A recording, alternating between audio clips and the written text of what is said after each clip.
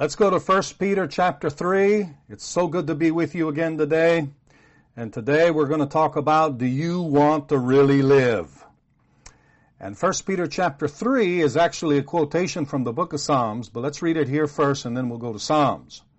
For he who would love life, this is verse 10, chapter 3, verse 10. For he that would love life and see good days, let him refrain his tongue from evil and his lips from speaking deceit. Let him turn away from evil and do good. Let him seek peace and pursue it. Amen. And then it goes on to say in verse 12, for the eyes of the Lord are on the righteous, and his ears are open to their prayers. But the face of the Lord is against those that do evil. Now, folks, do you want to love life? Do you want to see good days? Then he begins to give you a list of the things that you must do. This is an important list. It's not one that we should just pass on by. There's a reason why Peter's bringing it out. And I want you to notice that at the end of this, he says that the ears of the Lord are open to the prayers of the righteous. His eyes are open, are on the righteous, and his ears are open to their prayers. But those who do evil, it says the Lord is against them. Well, we don't want to be in that category, and the way you get in that category is by not doing what he says here in this portion of Scripture. So we're going to talk about this, but in order to see it, I want to go to Psalms chapter 34. Go in your Bible, Psalms 34, and let's take a look at this. Now, Peter quotes from Psalms 34, verses 12 through 16. But I'm going to start with verse 11 because the psalmist actually tells you what he's teaching about. And I don't know about you, but I like that. I like to find out what are you talking about, David? Well, he tells you here in verse 11 why he gets into this. Do you want to really live? Now that's the way the NET translates it. Now you'll notice it's just a slightly different than Peter's quotation because Peter, well, it's come down to us in Greek, and here we have a translation directly from the Hebrew. So that's why there's some difference in the way it sounds, but it's the same scripture. In verse 11 now, this is Psalms 34, verse 11. Come, children, listen to me. I will teach you what it means to fear the Lord. Now, this is what it means to fear the Lord. And there's a lot of scripture that talk about the fear of the Lord in the Bible. I mean, a lot of them. And you should study this subject. I deal with it quite extensively. I dedicate a whole chapter to it in my new book called A Call to Return, Restoring the Roots of Our Relationship with Jesus. And you can go to our website and get more information on how to get your copy and be blessed by it. It's 266 pages that'll turn your Christian life on. Praise God. And it'll make you piping hot in the things of God instead of being lukewarm. We don't want to be lukewarm. The Bible says, Jesus said that I'll vomit the lukewarm out of my mouth in the book of Revelation chapter 3. Now, we don't want to be in that category. We want to be piping hot in the things of God. Amen. All right. I will teach you what it means to fear the Lord. This is powerful stuff, and we should be paying attention to it. So let me give you, just from the book of Proverbs. I'm not going to quote from any other book of the Bible because there's a lot of scriptures, but I'm just going to kind of give you an overview. The fear of the Lord, the Bible says, is the beginning of knowledge. That's chapter 1, verse 7. Now, all of these are from the book of Proverbs.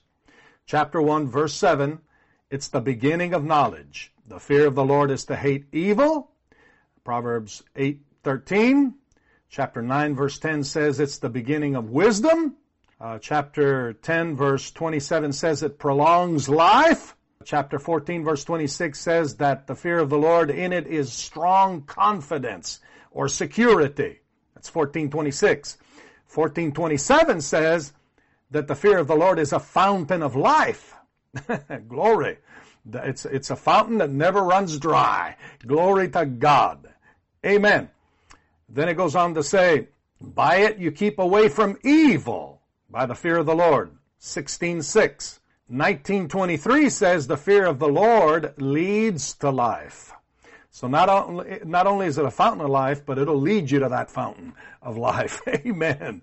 Proverbs 22:4 says that the reward of humility and fearing the Lord is riches, honor, and life. I don't know about you, but I want to be rich in God. Amen.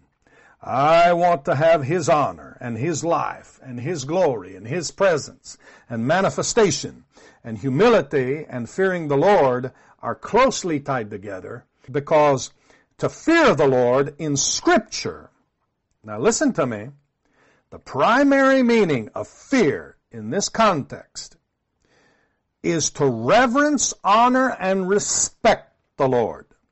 And the question that David is answering in these following verses is how to fear the Lord. How do we show reverence, honor, and respect for Him? Now, does that interest you? It certainly does interest me. How do we show reverence and honor and respect for God? Notice that, and notice what it says. This is important, folks. David broke it down for us, and here we go. Let's read it again. I will teach you what it means to fear the Lord. Do you want to really live? And that's the title of our message. Well, do you? I do. I want to really live. He's talking about a quality of life. Would you love to live a long, happy life? And the answer, of course, is yes. A kicking, screaming, yelling, yes! Glory to God. Then what's he say? Then make sure. This is not a suggestion. You make sure. This is what you want? You want to know what it means to fear the Lord? Then make sure you don't speak evil words or use deceptive speech. Now that's the first thing he says. Don't speak evil words or use deceitful speech. Now these on the surface may seem similar, but each expresses a different area of speech. Since the psalmist is referring to honoring God and respecting God and reverencing God, then the reference to evil speech is first not to say evil things about God. Don't accuse God of injustice or wrongdoing. Listen, folks, it's never God's fault if we're floundering around in a meaningless life. No, it's not His fault. It's also not God's fault if we live an unrighteous lifestyle and get turned over to our enemies for destruction. Yeah, God will allow it, but it's not His fault. It was your fault. Now, this is hard. People don't want to accept responsibility or accountability often. They want to blame God for things. And people want to point to heaven and argue with heaven and rage against heaven and blame God for their troubles and afflictions and other tragedies of life. You're never going to win doing that. You're never going to win with God. You're never going to receive His promises like that. You're never going to walk in His presence like that.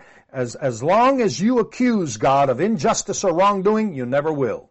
And you see, when Job started his ordeal, he seemed to have been saying the right things about God, but later on he changed. And as you go through the book of Job, you hear him change. And it gets to a place where Job wanted to excuse himself by thinking and saying that he was righteous in everything and that somehow God was unrighteous in His dealings with him. And it's interesting that Job's three friends, God rebukes them later on because they weren't talking what was right.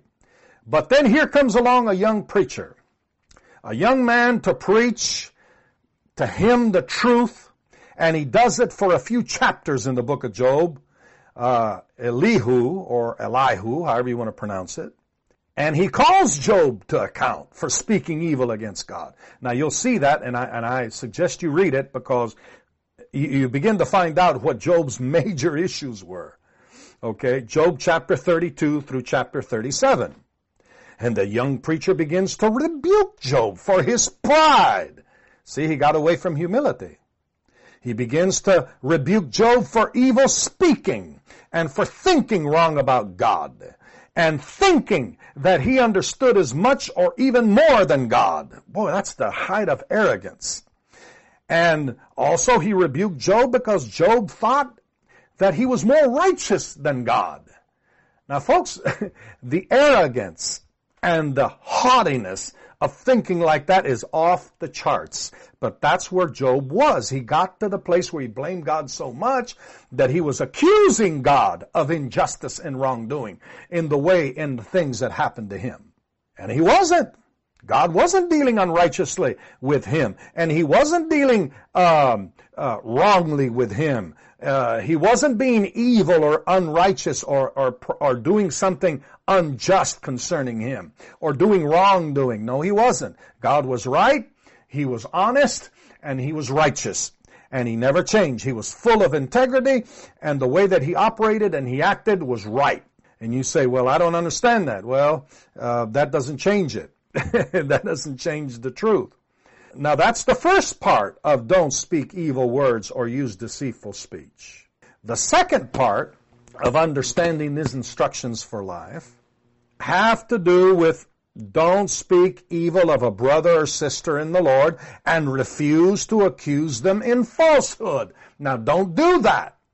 You do that and you're going to get into trouble. Big trouble. I mean huge trouble. If you begin to accuse people falsely and you begin to be like the accuser and be judgmental, then that's not right.